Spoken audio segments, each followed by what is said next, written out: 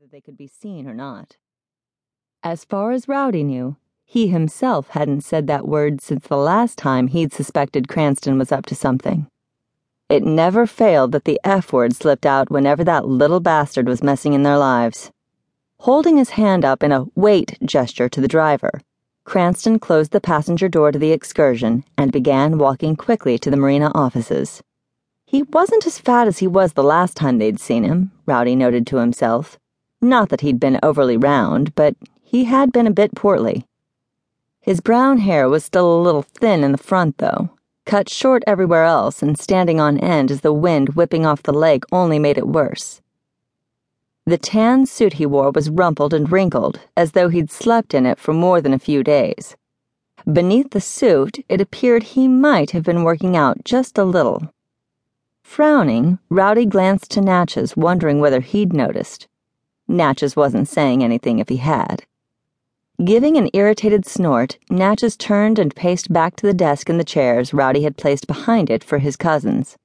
Cranston's chair sat all by its lonesome in front of the desk.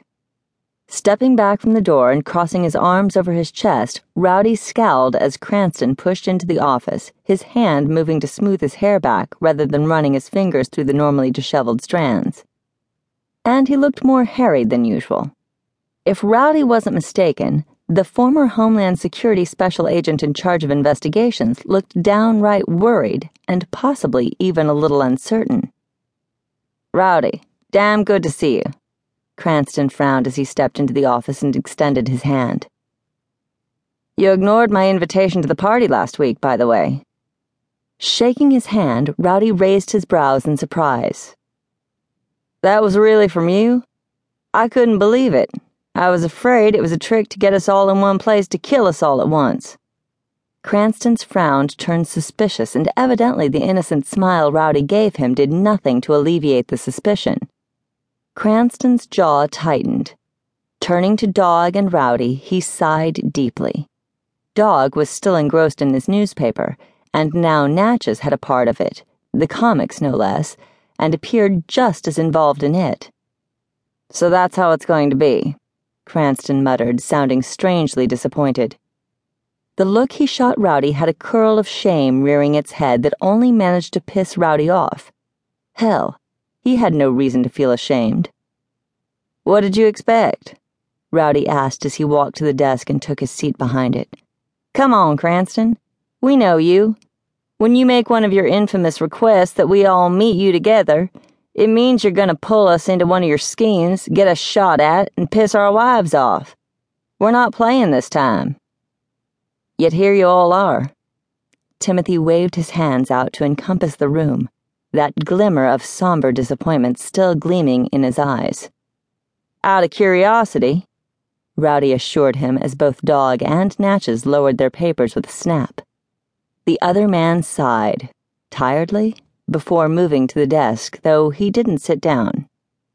"There's no scheme," he assured them, his voice matching the resignation in his brown eyes. "Sure there's not," Dog expressed doubtfully. "You're still breathing.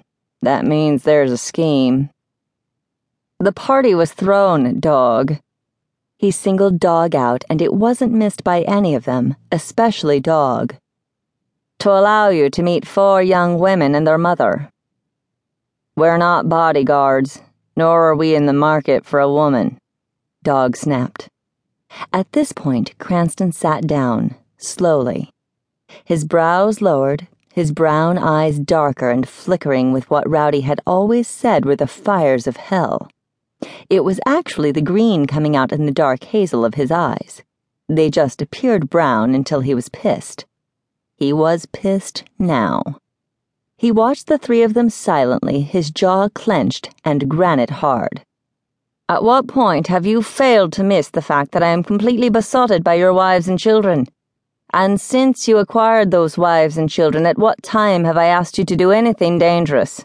he asked them then, and Rowdy had to admit he hadn't expected to hear that edge of some emotion akin to hurt in the agent's tone. Dog and Natchez both put their papers aside as Rowdy tensed. They'd seen Cranston in a lot of different moods, but they rarely saw him pissed off at them.